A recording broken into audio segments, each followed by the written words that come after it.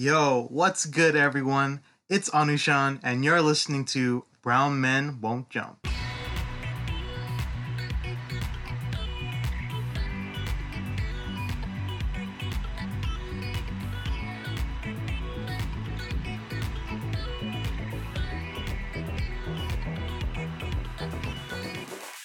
Yo, what's good? Welcome to Brown Men Won't Jump. I got my man AC here. What is good, guys? And I'm Eric. We're here to talk about today the series between the Suns and the Bucks, the swing and momentum that seemingly has been developing over the last two games, and to see the future outlook on what's going to happen in the next four games. AC, so what about our man Giannis right now? I mean, I'm almost hesitant to even say anything because I'm afraid I'm going to be overreacting here. He's just been that spectacular. He joined Shaq with a spectacular performance in games 2 and 3 as the only other player in NBA history with at least 40 points and 10 rebounds in back-to-back finals games. I mean, it's that level of dominance right now we're seeing from Giannis. Oh yeah, big facts. I mean, and this hasn't really been spoken about, and we've been seeing this like developing within the last two games of the Nets series. But Giannis seems to be taking a proverbial leap, whereas he's been utterly dominant. It doesn't seem as if anyone can stop him. And whenever he's healthy, he seems to be like a force of nature, comparable to great players like, of course, you mentioned Shaq. He's looked like any great finals run from LeBron. He's looked like Charles Barkley at times in the 93 playoffs. He's looked like Moses Malone during their 4-4-4 run back in 83. This dude has been jaw-dropping. And I feel like I'm eating my words because I was just saying at the start of this playoffs, Giannis might be a number two guy masquerading as a number one. But seemingly, he's figured out that he's this dominant post presence and he's acting like it. Yeah, Eric, it seems that Giannis has finally learned that he's flat out unstoppable when he's attacking the rim. He spent most of game 3 setting screens and slipping to the rim. And when he'd isolate, as you mentioned, he kind of did it from the low block. As the playoffs have gone on, he's taken fewer and fewer threes. And he also has less possessions where he's isolating out on the perimeter, where he's catching the ball at three-point line in the triple threat as if he's like LeBron James. He's kind of playing a lot more like Shaq. And I think the results are starting to bear that as well. And you mentioned how he's kind of physically imposed his will on this series, right? Because we've seen even elite defenders like someone like Mikal Bridges, they don't have the strength to stay in front of him. And the Suns don't have the personnel to form that wall that was made famous by the Raptors and the Heat the last few years. He's not even bothering anymore to Euro step around players. He's flat out just going right through them or even over them in some instances. And when the Suns have done this thing where they've switched guards onto him, in the past we saw him trying to isolate those kind of guards from the perimeter. But, you made a great comparison there to Charles Barkley or to LeBron. Here, he's either gotten to the post and demanded the ball, or he's dribbled into post-ups like LeBron does and has done for several years now, or like Charles Barkley used to do. Remember, they added the whole 5-second back to the basket rule to stop guys like Barkley from just posting up from the three-point line all the way to the rim. Well, Giannis has kind of found a way to do that, and it's making his physical advantage even more overwhelming for the Suns. And I'm worried for the Suns' sake that physical dominance will only wear down on them more as the series progresses. So right now, he looks like some like ungodly amalgamation of if Shaq and LeBron were to have a kid. Right now, and it looks like it'll be Giannis. Like, he's legit averaging for this playoffs a 29, 13, and 5 Jeez. on 56% shooting splits. And let me ask you, Eric, don't you feel like that's kind of been almost understated by the media and the coverage of Giannis? It's like all the focus has been on the fact that he's shooting, an atrocious 18.8% from three or just 57% from the free throw line. But like you said, 29, 13, and 5 on 56% shooting, that's prime Shaq numbers. Plus, he's doing that with elite defense as well. Look, who gives a damn? And you're absolutely correct. The media has highlighted the fact that fans are doing like counts when he's at the free throw line. So, if he's getting to the free throw line over 10 times a game and he's still shooting 56% from the floor while giving you those averages, like in the true scheme of things, he can shoot as poorly as Shaq did from the free throw line. He's still going to dominate you, and it's still going to be hard to beat a guy like that as long as he has some good supporting cast. So I definitely think his performance has been downplayed, and at crucial moments this postseason, Giannis has come up huge. It actually makes me wonder, Eric. Coming into this series, all the talk was about Chris Paul's legacy and what a series win or even a loss would do for him. I can't help but feel that it's really Giannis, though, that has more to gain. One, because he's shown flashes now for several years of being an all-time great player, right? You don't just win back-to-back MVPs out of nowhere. But if you can back that up with a championship win, even in a weird season like this, when you consider the fact that his roster is probably a bit subpar and his coaching has been far from ideal throughout this run, it would be an incredible achievement. I almost wonder if that's the real story here, a chance for the next great player to add a championship to his resume. And you and I, we've largely spoken about this in the last week. I initially said that this would mean more to CP3, and the logic was that CP3 is an older guy on his, twilight run of his career, presumably. And a championship would solidify what we've been saying about him as the point guard. But honestly, CP3 wouldn't be the top 20 guy, in my opinion, if he won this finals, that a two-time MVP, a defensive player of the year at the age of 27, Giannis leapfrogs a lot of guys with a bunch of leg room to stretch out and become a Pantheon level player. When I say Pantheon level player, I mean he can presumably begin to start thinking of himself as probably going into the top 15. I would think he would immediately ascend to like the top 25, top 20 if he were to win a championship and a finals MVP right now. The question, though, will be, can he do that given the limitations that the rest of his roster has shown, and specifically that Bud has shown from a coaching standpoint? I love Jeff Van Gundy going on yet another rant defending the honor of Coach Bud when apparently it's just totally unacceptable for any of us to criticize anything that Coach Bud does. I know, Eric, you got some thoughts on that. I mean, Van Gundy has never seen a coach, even piss poor coaches, that he will allow anyone to even make, I feel like, soft criticisms. I still remember back in the day when LeBron was playing with Mike Brown, which, and I always think of shoot LeBron it, booby, here. Shoot it. Shoot it, Shoot booby, the J, booby, shoot it. when LeBron was playing with Mike Brown, and Mike Brown is a decent assistant coach, but no one thinks he's a particularly good head coach. He had plenty of flaws. Brother Jeff Van was one of the pundits who would always defend him. I'm just like, dude, like, Bud has done a myriad number of things over 5 seasons, whether it was with the Hawks or the Bucks in the playoffs, that are head scratchers. It's not ridiculous for people to point out that sometimes Bud seems out of his depth when he gets into the playoffs. Now, it seems to me that during this playoffs and at the second half of this regular season, he tried to do some things that he seemed very reticent to do before, like switching, which, I mean, we have been calling for them to switch. And this isn't even like us, like casual observers have been calling for them to switch for a while. But he finally started doing it. But it just seemed like it took a long while for him to do it. And even now, he seems reticent to make game-by-game adjustments. Now, some of that is on players because he's not on the court, but it just seems his game plan seems to be very rigid and orthodox. And I don't know why that's a big deal to criticize. You mentioned his game plan and his newfound, I don't want to say love of switching, but at least willingness to switch, right? Because for years, everyone got on Bud for not switching and playing almost entirely his base drop defense. Basically, the big man would drop back in the paint on pick and rolls, which would leave them susceptible to teams with guards who could hit threes.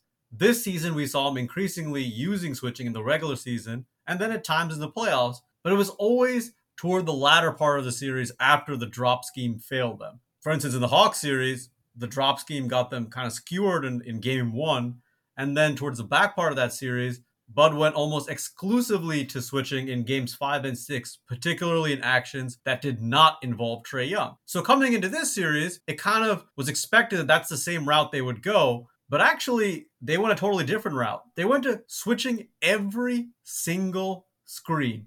I mean, to the point they would even switch when players slip screens. So as a result, instead of Chris Paul and Devin Booker having to score on a stout defender like Drew Holiday, the Suns guards could just pick up on any opponent that they wanted and go at them over and over again. So Chris Paul in particular toyed with the Bucks bigs like Lopez and Portis, but then he also forced switches onto players like Bryn Forbes who struggle in man-to-man defense. And then when the Bucks tried to go to drop coverage, the drop was way too low, with the center nearly standing in the restricted circle, giving up easy pull-up jumpers to CP3 and Booker. But as the series progressed, Bud has shown some willingness to tinker with that and go to a much more sensible scheme. By game 2, the Bucks were a little bit more reluctant to switch. Guards fought through screens and even went under them at times. And personally, I think that going under screens makes a lot of sense against someone like Chris Paul, who, while being a great shooter, isn't a Steph Curry or Damian Lillard type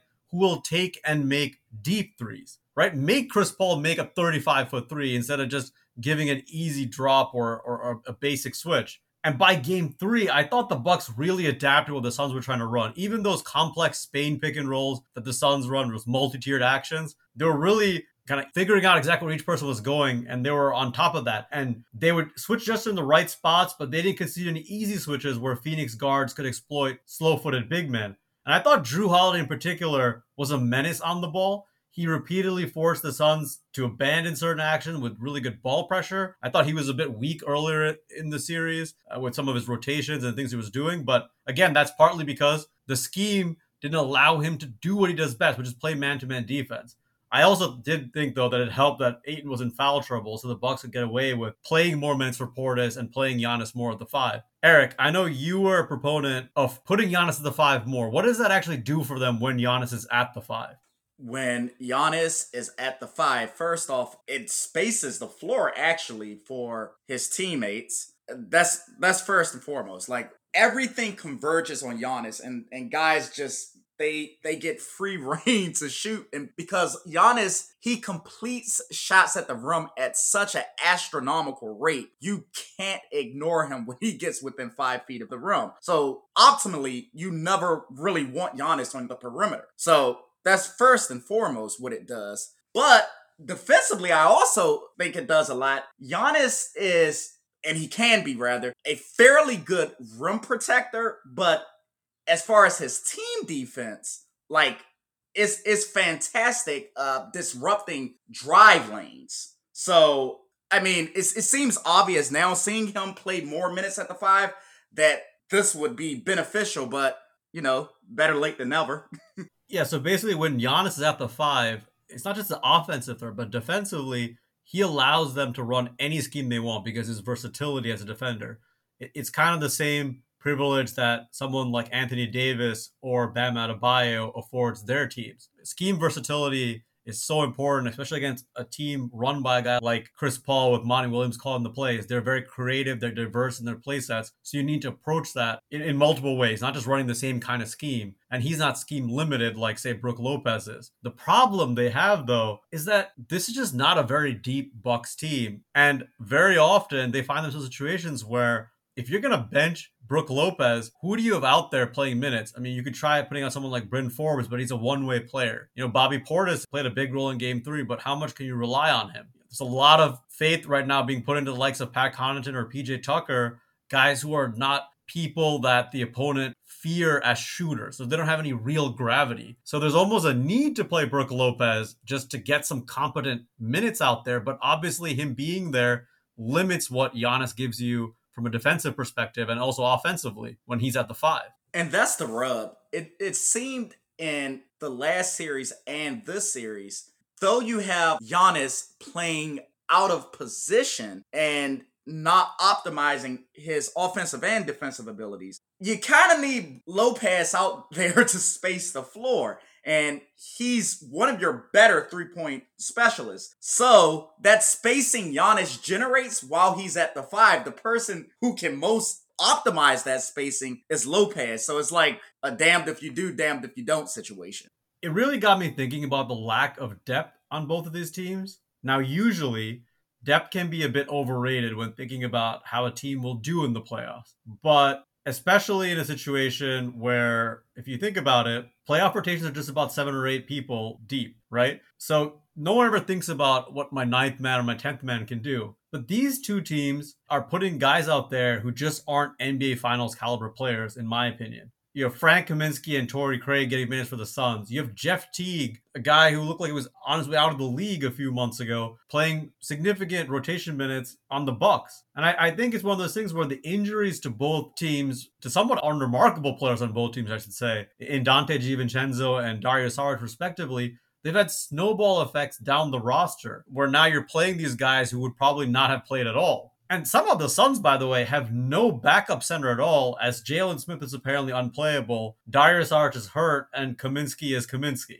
So, the second that Ayton is in foul trouble like he was in Game 3, that makes him especially vulnerable. And I will give the Bucks and Bud some credit. This is the first team I thought that's really tried to go at Ayton and get him in foul trouble if possible, or at least ask some difficult questions of him from a defensive perspective. Yo, I ain't even gonna fake AC. When I saw Frank Kaminsky and Jeff Teague come out, my brain at multiple times during the playoffs was like, yo, y'all still in the league?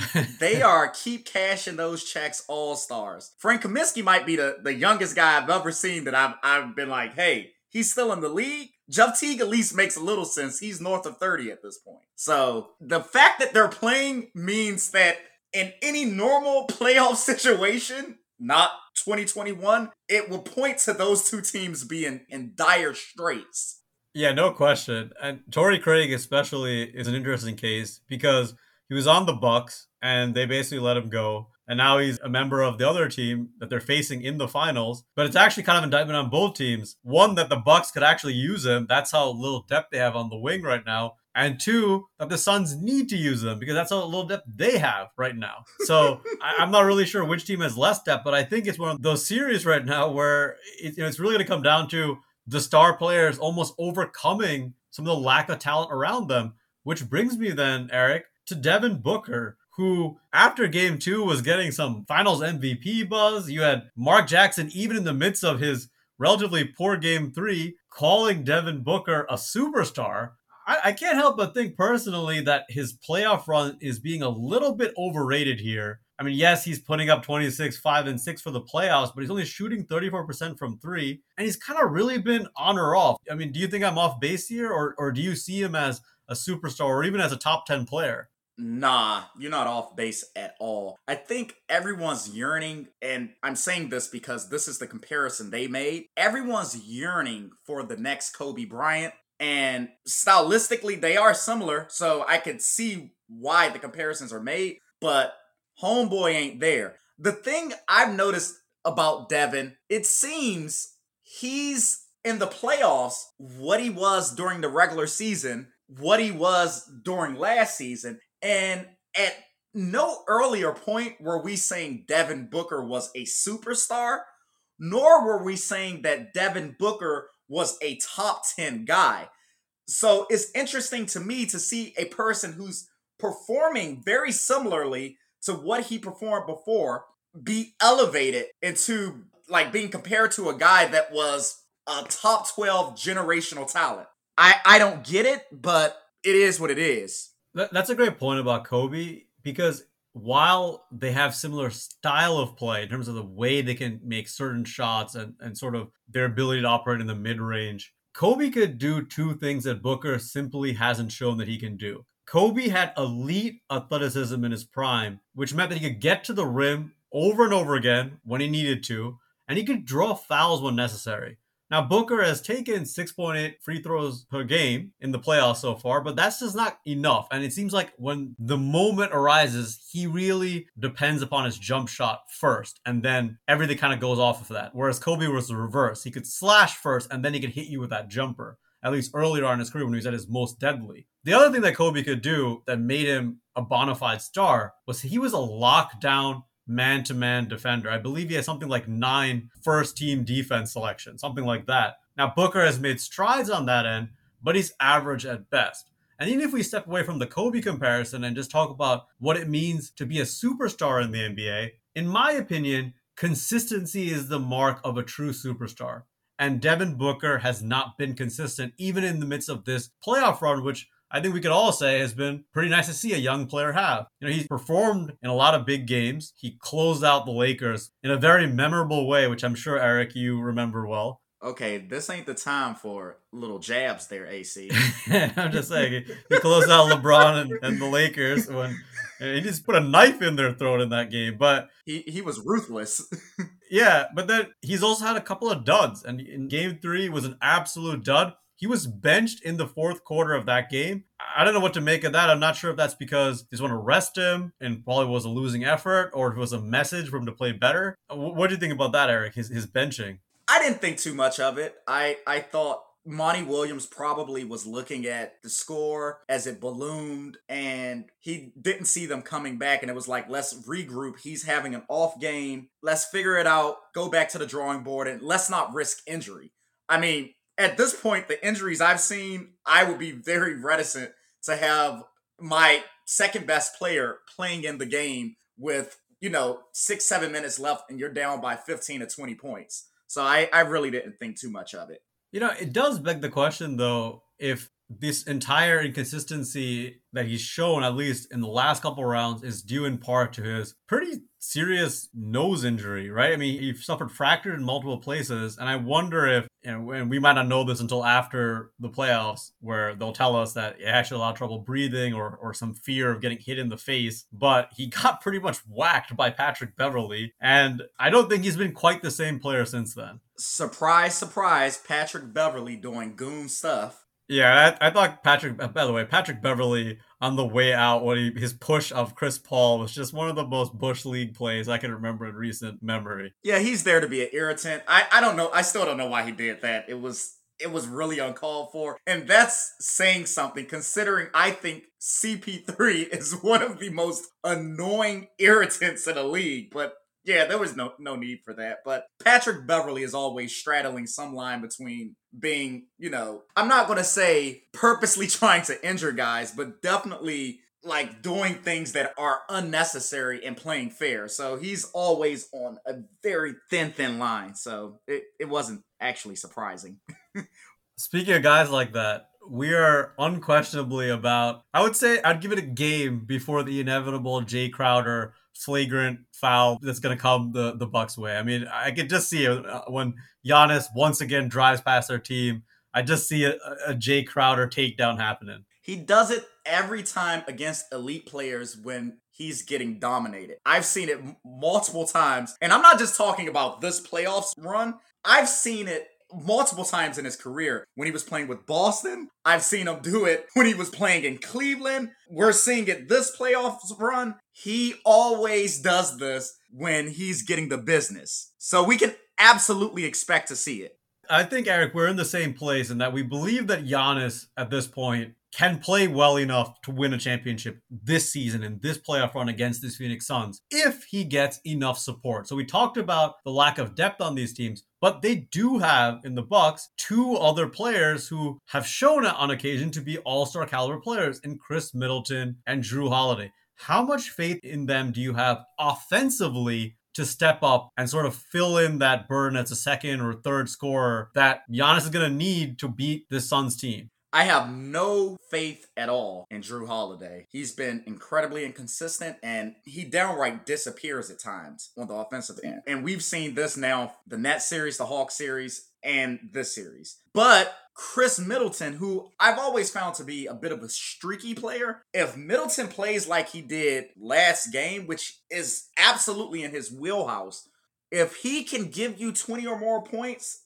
Giannis playing how he's playing right now, I'm almost certain they'll win. So you just need one guy to show up and be an all-star caliber talent. And Giannis, I have faith, is taking this home. I totally agree with you on Jrue Holiday. We've seen in the past, remember that series he had when he was in New Orleans, that run he had with Anthony Davis, where he was spectacular offensively. And we know what we're going to get from Drew Holiday in the defensive end, especially as the series goes on. He adapts, and usually Bud uses him a little bit better as the series moves on as well, which doesn't hurt. But he starts to feel out what the opponent likes to do. He gets their tendencies, and he's a pest. But on offense, it's not even that he's taking and missing shots. So often he's passing up makeable shots or just making very poor decisions. And so I don't have much faith on him as an offensive player. But when it comes to Chris Middleton, I wonder if what happened here was that, so Giannis goes out in games 5 and 6 of the last series, and Middleton was spectacular and carried them a bit. Now Giannis comes back in game 1 of this series, and I thought that Middleton took almost too much of a backseat. Maybe he was thinking, I'll let Giannis do his thing and I'll come and, finish the game off in the fourth quarter. I think that it's good that the Bucks have kind of discovered that Chris Middleton is the logical closer on this team. He's a 3-level scorer, an excellent free throw shooter as well. So he's the logical guy to close games. But he also should be involved in the offense throughout the game. And I think game 3 struck that right balance where Giannis was still featured throughout much of the game, but so was Middleton. And I thought if the game came down to it, it was close, Chris Middleton was in a position to end the game and finish it for them. Yeah, big facts. I thought the first 2 games, it seemed as if Middleton was deferring a little too much. I think when he does that, he doesn't get in a rhythm. Of course, Giannis was in and has been in a ridiculous rhythm, but he still needs to almost be like a modern day Hal Green playing with Wilt Chamberlain. Ooh, I love the comparison. That's an old school reference right there. Yeah, we take it back sometimes. Like, you want your big man to go off. You want him to eat. You need to feed him. Make him happy. But you still need to pick your shots, pick your places to dominate and stay in a rhythm. Because if you don't stay in a rhythm, by the time you get to the fourth quarter and it's a close game, you can't close. But, I mean, we saw, even when Giannis sat and the lead started to shrink in game 3, Chris Middleton was hitting some big shots because he was in rhythm. So you need that. So then, Eric, who's winning this series now? I mean, it's 2-1. You said that you believe that if Giannis gets the support that they can win, will he get that? And what's your prediction for the rest of this series? Bruh, I hope I'm not jinxing them because I have been abysmal in predictions this whole playoff run. You and everybody else. I don't think anyone had these teams in the finals. So. Well, absolutely not. But yeah, I've been so bad. I've been terrible. So I'm going to say this and knock on wood. But I think whoever takes the next game wins the series. And I think the Bucks take the next game. And the Bucks win in 7. So you have them winning that game 7 in Phoenix. I think Giannis has a generational game 7 game and they win in Phoenix. And I know I'm going out on a ridiculous limb here. Most people will say, wouldn't it be more likely for them to win in the next 4 games? Or rather, but they'll get 4 straight wins. But I think the Suns are going to be good for another win. But I think the Bucks take it in 7 with Giannis being crowned NBA Finals MVP on Phoenix home court.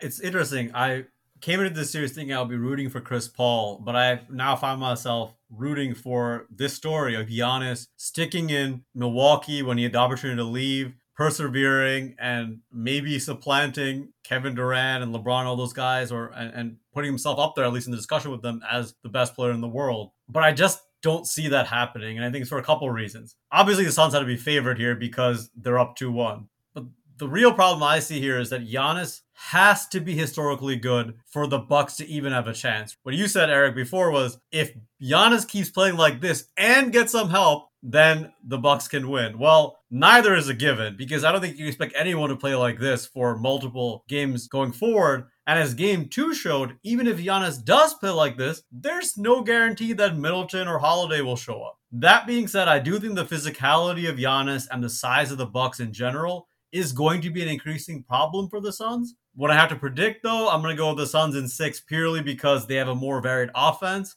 And when it comes to clutch scoring, they have much better guys at creating clutch shots in Chris Paul and Devin Booker. And also just from the free throw line, they're the best free throw shooting team in the NBA. I think it's going to matter in this series if there's ever a close game, which we haven't had yet. But I'm going to admit, I don't feel great about that prediction. And I do find myself rooting for the Bucks, despite being a lifelong fan of the point guard, Chris Paul. Yeah, I've always been a CP3 hater of sorts. Or as I like to call it, a CP3 truther. so is that a CP3 truther about the flopping, or is it about the edge of dirty play with him, or he's not good enough, or what is it? Oh, it's edge of dirty play, flopping. And I just feel that historically, he's been elevated in our basketball consciousness, and he hasn't done enough winning up to this point. So that's always been my thing. I've had many a person argue me down about this, and I feel like I'm out here fighting like the good fight. But I do think your reasoning behind your prediction is actually really, really sound. The one thing I will say, and I think we've seen this with physical talents who are reminiscent of LeBron or Shaq. At some point, if they keep getting to the rim and they keep banging on you, they wear you down over time. For sure. So I would like to see if Giannis keeps playing the way he does, the physical toll in this war of attrition that begins to take place. I want to see how the Suns handle that in the next couple of games. So I think that to me is the great variable that could sway the series in the favor of the Bucks. That's a great point, Eric, and I completely agree. I see them totally packing the paint going forward and trying to say, hey, someone besides Giannis beat us. And they've already done that to some degree. Giannis is kind of going through them anyway, but I think they can pack the paint even more and really dare the likes of Connaughton, Portis, etc. to beat them from three, which I'm not convinced they can do, but we'll see. Big facts. I mean, we will see. I think it's more than likely your scenario will come true. I think definitely going forward, they're up 2-1. They should be the favorites, the Suns, but I mean, that's the great thing about watching ball. Every decade or so, you see a transcendent generational talent take the leap and turn into something that they had up until that moment not actually materialized into. And it seems like this really could be Giannis' moment. So I'm rooting for that. Same. I think that just about covers everything for the first 3 games of the series. Thanks for listening to Brown Men Won't Jump. You can hear us on a multitude of streaming platforms. We hope to have you back. Peace out, guys. Deuces.